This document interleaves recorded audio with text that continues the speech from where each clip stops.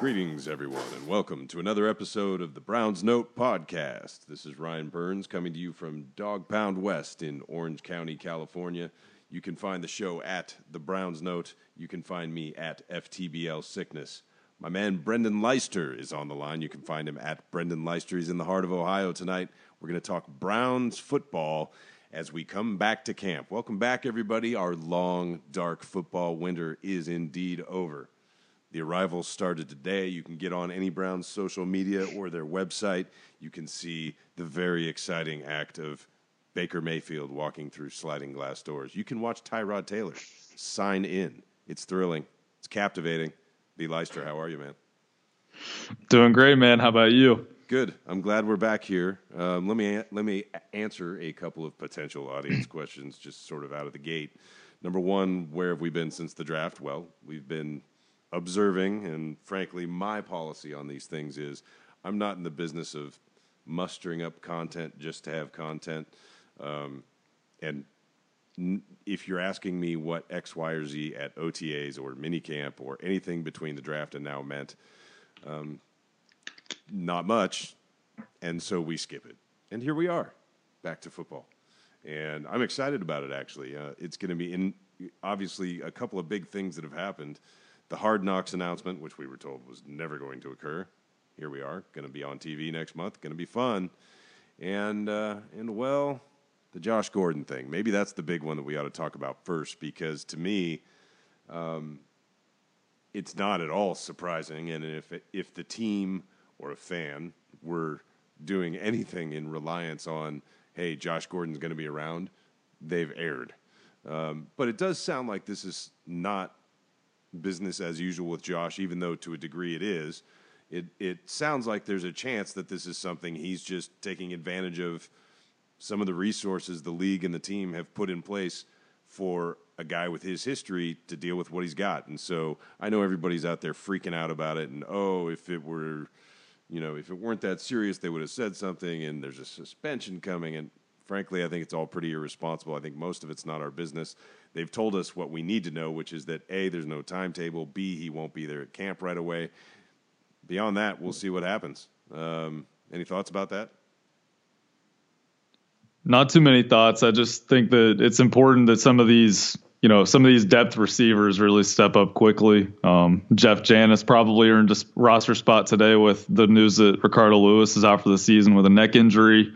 Antonio Callaway, he probably needs to step up. It would be great if Rashard Higgins came along, but that's probably not to be expected at this point. And then, if they're down to Landry and then hoping Coleman really steps up in year 3, then you got to hope that they play more two tight end sets, and even put 2 running backs on the field sometimes as well. See, and to me, all this is still putting the cart before the horse, because I think it still feels to me like there's a decent chance they're going to have Gordon once the actual season rolls around. And if that's the case, well, then to me, yeah, I'd like him to have a few reps for the chemistry.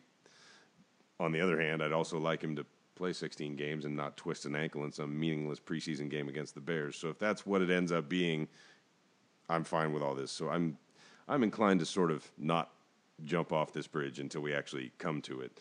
There are obvious implications. You got to get other guys ready. You got to think. You got to say out loud, sure, we had a discussion about Dez Bryant, even though you're probably not going to go signing Dez Bryant. If they do, that won't excite me. In fact, I probably would be against it at this juncture. I mean, I know the name matters, but and sure, he's still a capable guy, but this team, if you're really excited about winning your 7th game this year instead of 6, great. But to me, you need to be building for and this isn't to punt this season, but you need to be getting guys reps that are going to be playing meaningful snaps for you for 3 or 4 years, and Des Bryant isn't one of those guys. Oh, I agree with that 100%, especially when you consider that Des Bryant's best in the slot at this point, and the Browns have one of the best slot receivers in the NFL, and Jarvis Landry. A lot of money on that slot position. Exactly. So it'd be redundant, and Des Bryant isn't really an outside guy anymore. And just to clarify on the Josh Gordon stuff, I was just saying if he were to be out for an extended period of time, that's what would need to happen. I agree with you that I think he'll be back around the beginning of the season, maybe even in the middle of the preseason. We'll see when he comes back, but I don't think that they're really going to be playing football games without him unless like an injury happens, because from everything that I gather, I think that he's in a good place right now. Yeah, I mean, generally, there's really no hard info aside from him deciding to step aside. And to me, look, I don't know it firsthand, but I've been around, addiction stuff enough to be at least cognizant that there are a lot of different ways to approach the problem. And if you're on TV all the time, and you happen to maybe be a little introverted and you've got anxiety and you've been smoking weed since you were 12 because you were brought up in an environment that didn't provide you with the kinds of coping skills that some of us are privileged enough to have, yeah, I can see where maybe the beginning of an NFL season after missing a bunch of time for the reasons he did and about to do it on national cable television might be a little stressful. So to me, I'll just hope for the best for Josh. And frankly, I wasn't relying on him to be there anyway, because how could anyone in their right mind possibly do that based on the history? So let's move on from Josh. The Hugh Jackson, John Dorsey presser today. I don't know if you saw that, but look, Hugh repeated his line again about how this isn't about personal wins anymore. I feel no need to comment any further on that. That's a res ipsa loquitur moment for me. The thing speaks for itself. And he comes out there wearing the Dorsey outfit with the Browns sweatshirt, the super plain Middle America Browns sweatshirt with the big block lettering and the Brownie the Elf hat. I am not a Brownie the Elf fan, so for those of you that are really excited about the return of the Elf, we'll just have to diverge there. I listened to that press conference, and frankly, I didn't hear anything new. I didn't hear anything interesting, and so I don't have much to say about it. You got anything? No, I just think that it's really corny the way that they're pushing this whole same page thing so hard. I think it just seems very fake, like a facade kind of. They're just pushing it so hard. Never met before they did this, really. Right. And so the idea that they're now just perfectly in lockstep about everything. Yeah, I'm sure Hugh prefers him to Sashi Brown, and I'm sure for now they think they're in lockstep. Let's talk about it if they're 0-4. We'll see what happens. Yeah. Let's see how things stand at week 8. Yeah, let's see what happens when Hugh Jackson wants to linger a little too long with the veteran quarterback. If everybody else is thinking it's time to make the move, all those things it's gonna get interesting at some juncture. I mean, the coaching staff has made their bed, and so to some degree they're going to either lie in it or they're gonna bounce on it. So if they do really well, we'll all be happy. And some of us will be surprised. How about we talk about one of these sort of manufactured discussions that happens via the internet or via sometimes, talk radio or ESPN or whatever. But there was a tweet today, sort of one of those format tweets where it's fill in the blank and choose your own adventure with regard to something. And it gave you a set of categories for your given NFL team. And if I'm remembering the categories right, do you have it in front of you, Brendan? Yeah, I've got it. So breakout, comeback, rising star, don't forget, needs to rebound, dark horse, and under the radar. And do we know who originated this concept, or it's just so widely proliferated now that we'll just have to tip our cap to public domain? Yeah, I'm not sure who started it. All right, well, we give you credit, anonymous, tweeter. All right, well, so let's what do you say we alternate them? Who's your breakout? My breakout is David Njoku. Yeah, I like it. Yeah, I think heading into year 2, the way that he seems to be a really hard worker, high character guy. He's freak athlete, young, He produced last year when given opportunities. If you look at a lot of his targets last year, it wasn't a lot of accurate throws. And the way that he improved his blocking by the end of the season, it really led to him getting more snaps. So I think in this bigger role this year, I think that he'll have a breakout season in year 2. I mean, I don't know if it counts, but I went super obvious with Myles Garrett. We're going to get a bunch of sacks. A bunch of sacks. We're going to get 16. There you go. We're going to get 16 healthy games, Brendan. That's the first thing. That's key number one. And we're going to get double-digit sacks, which I know seems, well, duh, you'd like to have double-digit sacks, but anybody could pull up, say, I don't know, Jadeveon Clowney's Pro Football Reference page and see what they see. So I'd go with Myles. I like to think he's going to have a really nice second year. My comeback player, I don't know if this is going to qualify, but I can make the argument so it qualifies enough, and frankly, there are no rules here. I'm going to go with Corey Coleman. I expect the added competition to be good for Corey Coleman. And maybe he's going to get a little bit more of an opportunity now that, there's going to be a little bit of a Gordon absence. And I don't know if it really even qualifies as a comeback, but he's had enough injury history. And with the way last season ended for him in terms of there's that predictable segment of Browns fanhood who can't fucking stand Corey Coleman because he dropped a pass, that frankly mattered not at all. But I think he's going to be all right. Yeah, my pick is actually Corey Coleman as well. I agree about the competition. I think that Jarvis Landry is a really good pickup for Coleman. Just the competitive nature and the leadership in the wide receiver room. I think that's good. I think also changing the wide receiver coach, not anything against the previous coach because he's the name's escaping me right now. It's almost 1:30 in the morning. Yep, Al Saunders. He's a great wide receiver coach, but I think just getting a new guy, sometimes a new voice can make a change for a young player, and hopefully in a lesser role, because he was kind of thrust right into being expected to be the number one receiver right out the gate as a rookie.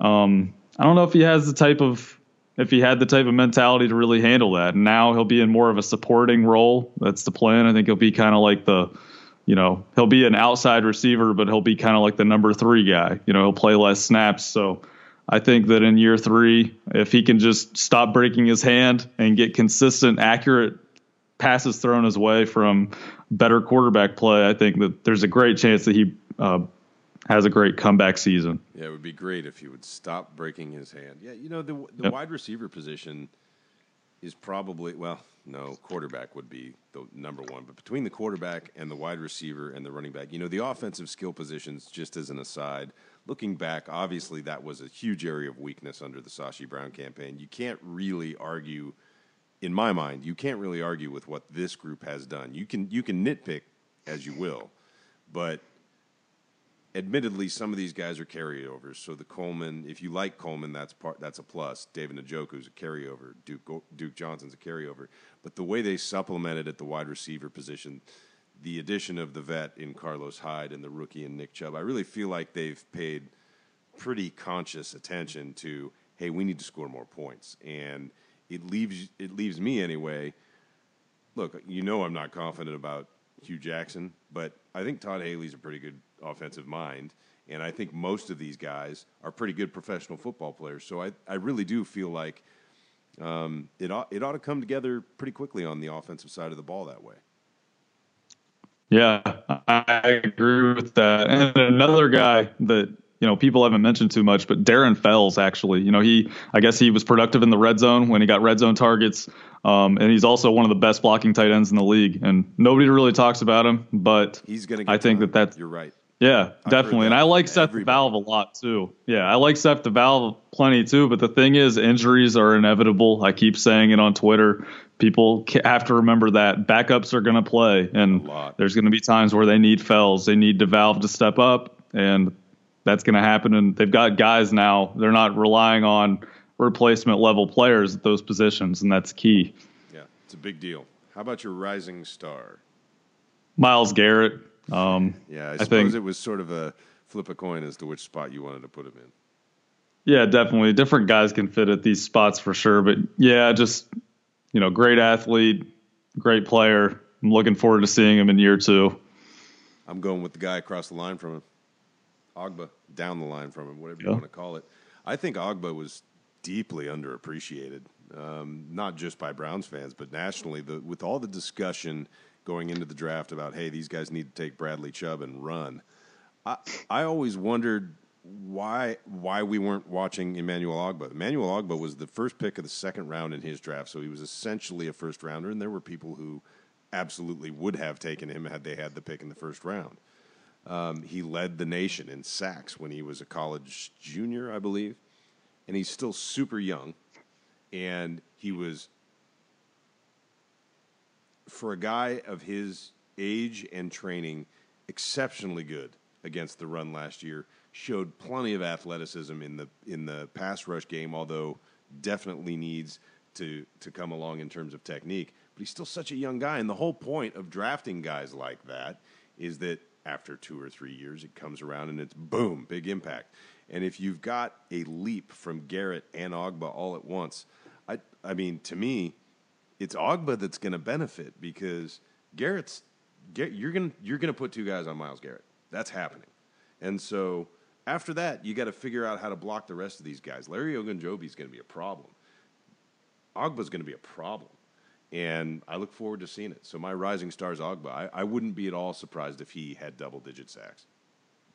Yeah, I think that's a great pick. And I want to mention this stat again. I think he was third in tackles at or behind the line of Right, scrimmage at the time that he got injured in the entire NFL. So he was making plays in the backfield at the line of all scrimmage day long. consistently. Yeah. Yeah, just dominating the line of scrimmage. He was like an immovable object on the edge. So that's a great pick. All right, my don't forget is Mr. BBC, Brienne Body Calhoun. I feel like we talk about the secondary a lot, and people are rightfully excited about Denzel Ward and all the free agent signings at the corner, and they're talking about more corners with Breland coming in maybe on a free agent visit, and obviously they addressed the safety position heavily the past couple of years.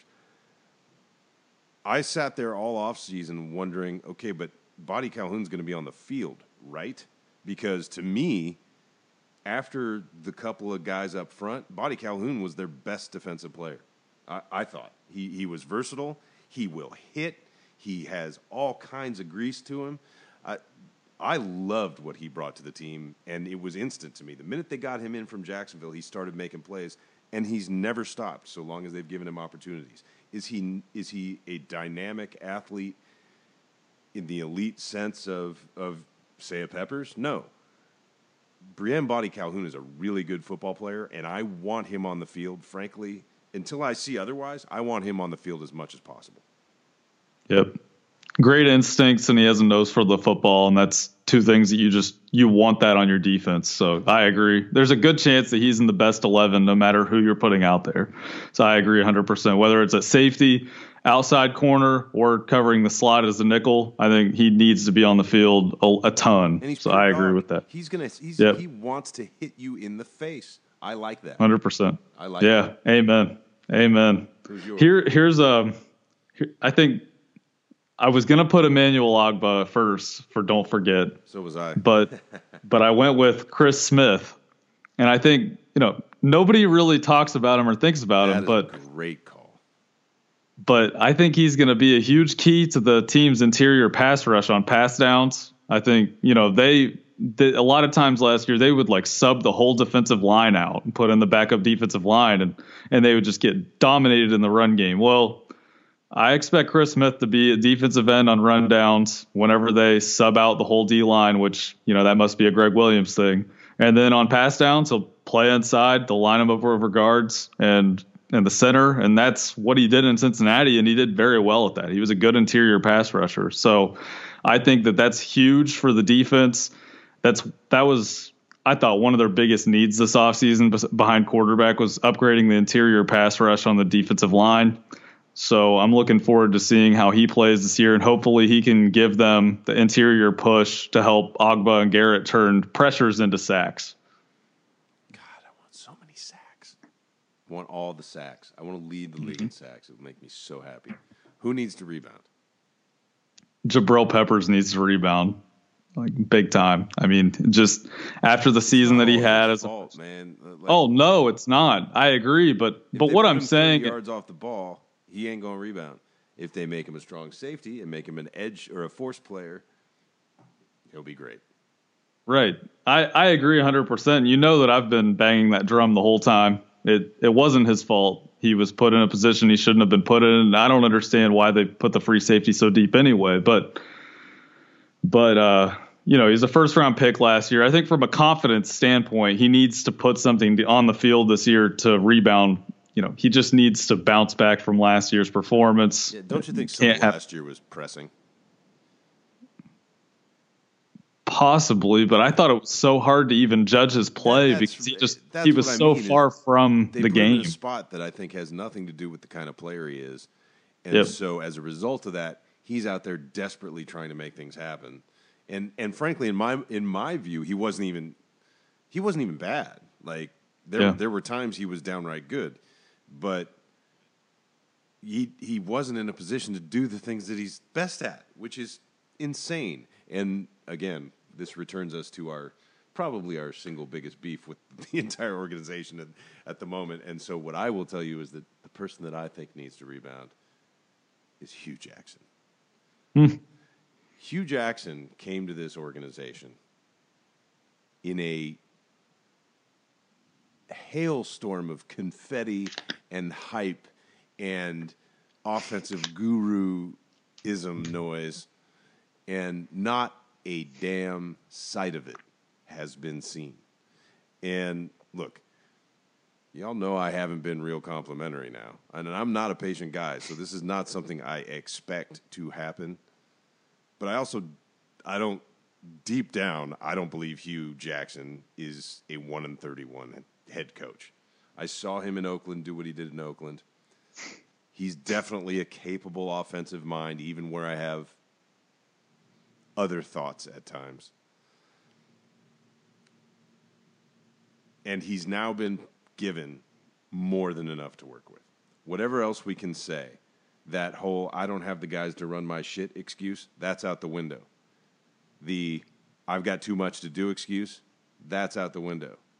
The I don't have a competent quarterback, that's out the window, baby. So, with all that said, look, as down as I am on Hugh Jackson, I am going to root like hell for that dude to secure a long-term deal by winning 15 fucking games. So, look, Hugh Jackson needs to rebound. Because if he doesn't, he's gone.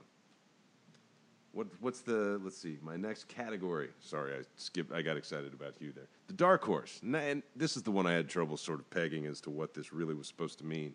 But it feels like to me that people are doing everything in their power to avoid coming to the conclusion that Sean Coleman's going to be the starting left tackle. And they're talking about Austin Corbett. They're talking about moving Joel Bitonio.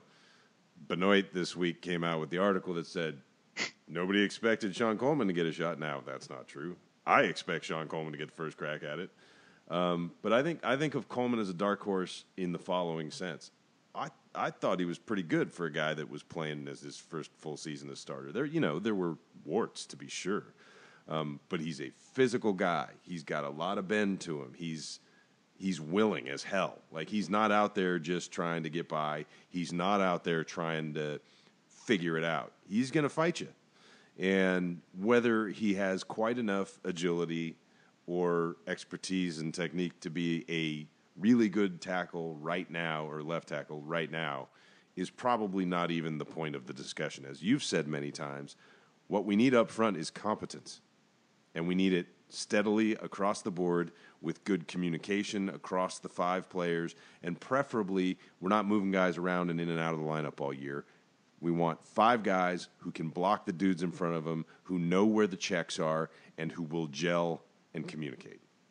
And my view is Sean Coleman, admittedly from afar and with limited, limited expertise and ability to dig into it from a personal level. I see a guy that was really coming along as a right tackle, and I know the thought all along has been, left tackle might be in this dude's future. And so, sure, might it end up being Bitonio? I guess. Might it end up being Corbett? Could be. But my dark horse is Sean Coleman comes in and actually plays pretty competent football as the starting left tackle of the Cleveland Browns. Nice pick. I like it. Definitely not as bad as the reputation says, My dark horse is Antonio Callaway. Very talented rookie, explosive wide receiver, all-around playmaker at Florida. Obviously has the off-field concerns, but hasn't had anything happen since the draft, so we'll see what happens. 2 months. Right. But look, he's going to get a chance. You got to think, right? Yeah. I think he'll kind of split the role with Coleman. That's the way that I view it. I think depending on the play, depending on the package, I think that he and Coleman will split one of the outside receiver spots. I think it's likely that Gordon will be on the field. Yeah. So I think he'll obviously play the other spot and be on the field all the time. Landry will be on the field all the time in 2 receiver sets, but when there's 3 receivers on the field, Landry goes to the slot, and then Coleman or Callaway steps on, and that's the 3rd receiver. So I like it. I really like Antonio Callaway's talent. We'll see what happens. Boy, they got a bunch of people that can score the rock, don't they? Seems that way. We'll see. I mean, we will see on Sundays. Nick Chubb can score from anywhere. Duke Johnson can score from anywhere. Josh Gordon can score from anywhere. David Njoku can score from almost anywhere. Seth DeValve can score from almost anywhere. Corey Coleman and Antonio Callaway can definitely score from anywhere. This is a team that should be able to score some touchdowns. I'm excited. Should be. They have a quarterback that can deliver the ball, for crying out loud. This is a new deal. And again, I remember being that they're going to be really good, but it ought to be competent and competitive, for sure. How about your last guy, your under-the-radar guy? And I have a sneaking suspicion we've chosen the same person here. It's Larry Ogunjobi. No, we didn't, but that was the other guy I was considering, so go ahead. Yeah, just young, athletic, interior defensive lineman. I think he's better at this point in the run game than he is in the pass game. But the defensive coaches don't think of this as under the radar. They think he's maybe one of their 2 or 3 best players. Is that so? He seemed to be a backup for Meter in OTAs, wasn't he? Yeah, he wasn't even. Yeah, I hope not. He better be starting. I think Meter is like a fringe type player. But anyway, I'm high on Larry Ogunjobi. I think he's a good. I view him as a nose tackle at this point. I'm hopeful that he can show the type of pass rush ability to be able to play 3 technique at a high level. But at this point, I think he's a very good modern nose tackle that can give you some pass rush, hold the point of attack in the run game, and also penetrate in the backfield, make tackles at the line of scrimmage and behind the line of scrimmage. So I like him. Good young player. I think he's going to have a very good year in year 2 and a bigger role. So do I. I think he's critical to the operation, frankly. My under-the-radar guy is Seth DeValve. And it's because, rightfully, there are a lot of other weapons people are talking about. But as you've noted, DeValve is as athletic as it gets. He's fast. He's smart. He's a move guy to me. He's not going to be a guy that is ever really, really good as an inline. But that's fine. You don't need that. It's always useful, and particularly in my view, once you are trying to score, to have a 6'5", 260-pound dude who can run like the friggin' wind and catch the ball. And my study of DeValve tells me he has a real good feel for space, a real good feel for where to manipulate routes and defenders. And so, to me, it's just a matter of health and opportunity for this guy. If he's healthy and he's on the field, he's going to be really productive. And he's not going to have a ton of pressure. He's going to be in there in situations where the idea is, okay, let's get Seth DeValve the ball and see what he can do. Because he's not going to be out there blocking guys. They've got 2 guys that can do that.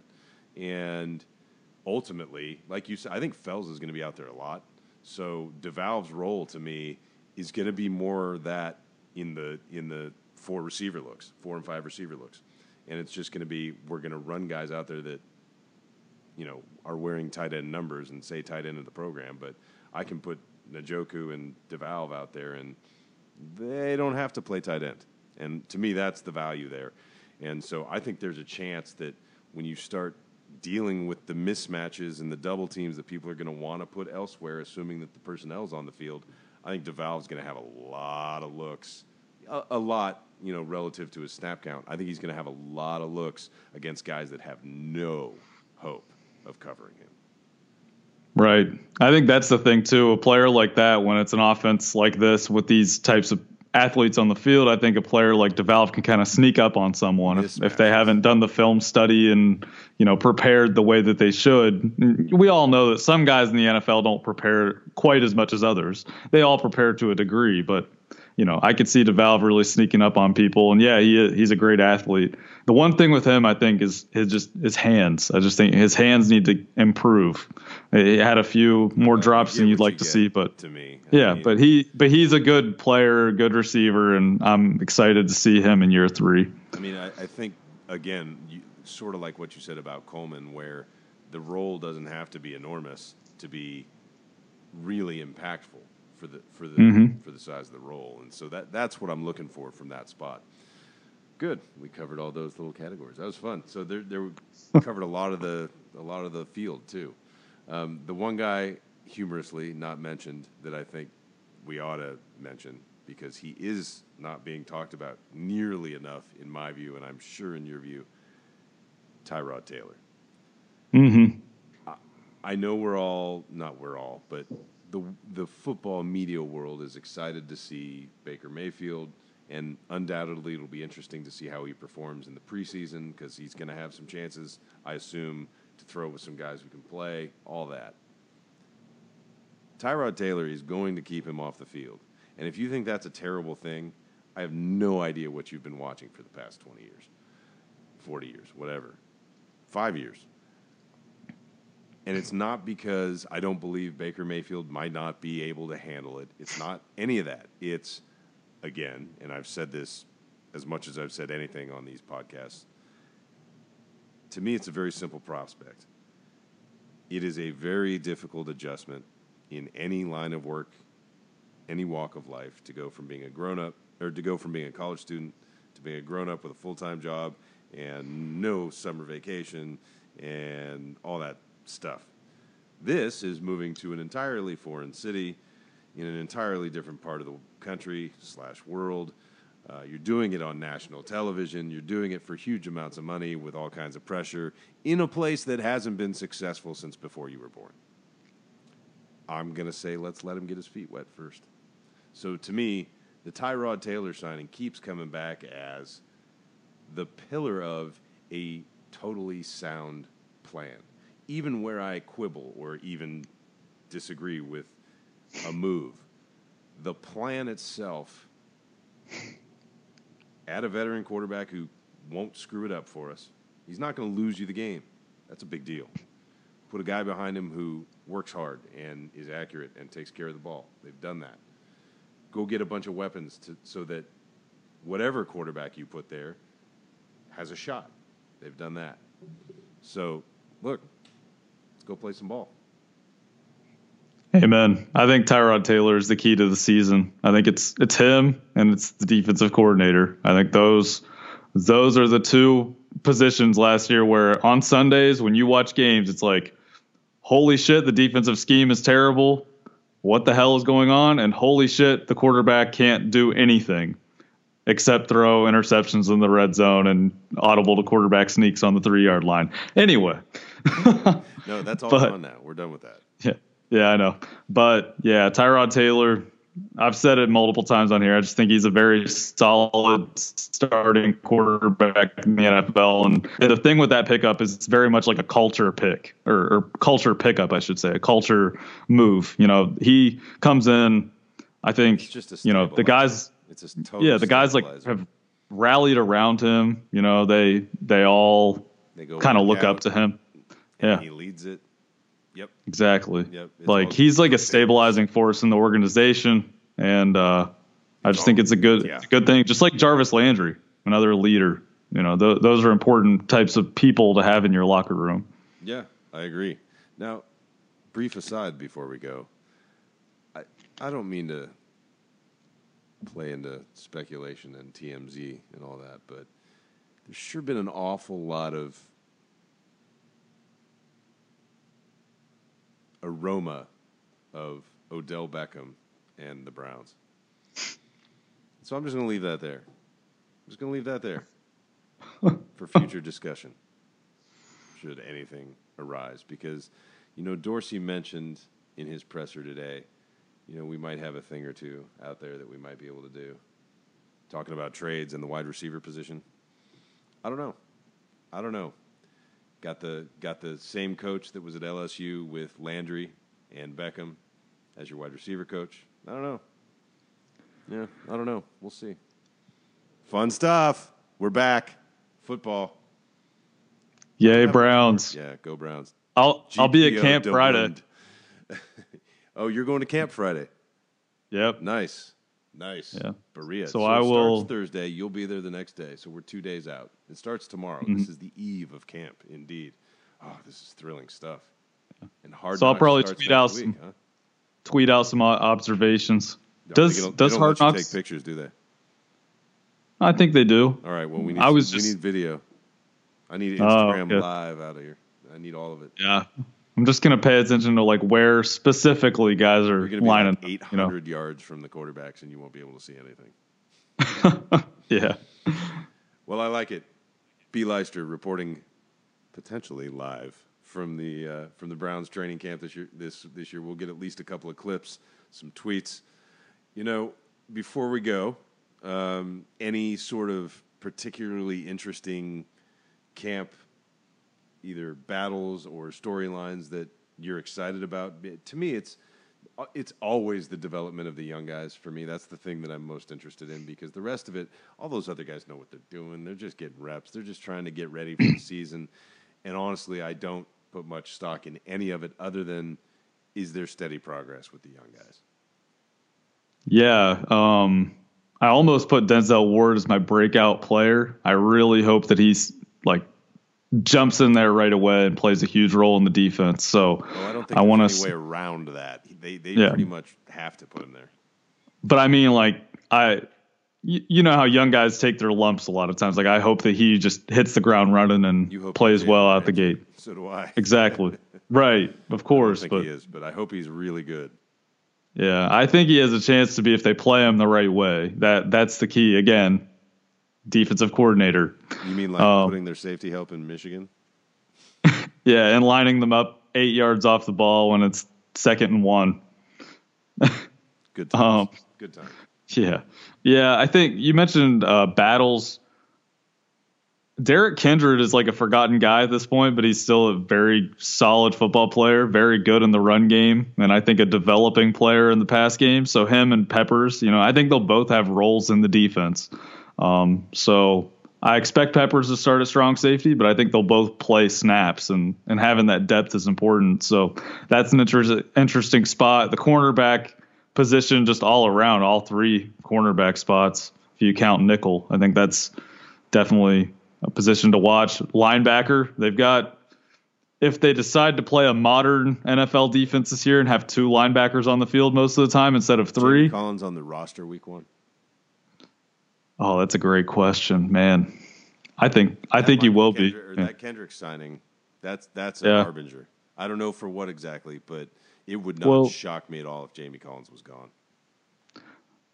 Yeah, I mean, Collins is he's the only true Sam linebacker out of those 4 guys, because they said that they're starting Kendricks out at will, and then they've got Kirksey at will as well. Schobert's at the mic, and the linebacker coach said that Schobert's the smartest linebacker they've had in the system when it comes to calling the defense, which is pretty high praise. I mean, Burgess is the other Sam linebacker, but I think Collins will be on the roster. Yeah, but I'm just interested to see who will be on the field the most, and hopefully they stop playing 3 linebackers on all the time, because you can't match up with people when you do that. Other positions is I'll always be looking at like who is the X receiver, who's the Z receiver, who's lining up at the different spots, because I think that makes it definitely makes a difference, like as a coach in the role in the offense and stuff. I'm looking forward to seeing where they line up, like Coleman versus Callaway and stuff like that. But yeah, interior defensive line, Coley versus Brantley, and then I already mentioned, I think Meter. Yeah, that's a starting position though. I mean, those guys are competing for a starting spot, and Ogunjobi, Meter, I guess. I mean, hopefully they don't start Meter, but Larry's Greg Williams seems to love him. I don't know. Well, we shall see. Camp starts today, where you are. It's already today out there for you. It's 10:49 local here, which means it's o'clock where you are. You need almost 2 a.m. Yeah, you need to get to bed, sir. But I'm glad we got together to do this on the eve of camp. I am cautiously excited to see, hopefully, some genuine competitive NFL football this season. And we'll leave the bar set right there at some reasonable tolerability. That's right about where we're putting it. Just be tolerable. 131, not tolerable. 7 and 9, short-term tolerable. Yeah, Brendan didn't like that call. He's looking for 10 wins this year. How many wins does Hugh need? It's not that. How many wins does Hugh need for you not to fire him? Oh, my God. I've always thought 7 was the number. I mean, I think 7 is the number that he keeps his job. Yep. For me personally, if I'm the owner, I just can't even put myself in that position. If I'm the owner, so that's not the right question. Exactly. Yeah. Because you said for me, but I think 7. Yeah. I think 7 and 9 keeps his job. I think 6 and 10 is right on the. That's borderline. It's really going to depend on his relationship with Dorsey at that point. But I'm definitely not feeling the most optimistic. But again, I think Tyrod Taylor is just such a huge difference. I agree. It is the key. I mean, if he takes care of the ball and just takes what the defense gives him, and the defense plays well, I think this team has a chance to win more games than I expect. From your mouth to the football god's ears, let it be so. And that, folks, is episode 55 of the Browns Note podcast. This Welcome Back to Camp edition. Camp Eve. It starts in just a few hours now. Going to be fun. Some of you hopefully will be listening to this on your way to Berea to take in a little first day action. We'll find out what's going on in the first few days. We'll be back sometime in the short to not quite immediate future. B. Leister has some actual football to get involved with, so we'll see what his availability offers us in terms of full podcast strength. But one way or another, we'll have some shows. We'll talk about whatever developments come down the pike, hopefully all of them good. Let us all put our hands together and do the football version of praying for really healthy training camp. That's my whole thing, is let's just not break everybody before we get there, because the whole thing is I just want to see the thing. I feel like for the last we still haven't gotten to see the thing. I'd like to see the thing this year. Can I please see the thing? Brendan Leister, you can find him at Brendan Leister on Twitter. You can find me at FTBL Sickness. Find the show at The Browns Note. That's it for this week. We'll be back fairly regularly for the next 6 months. Good Lord. Football season's back, baby. Go Browns. Woof.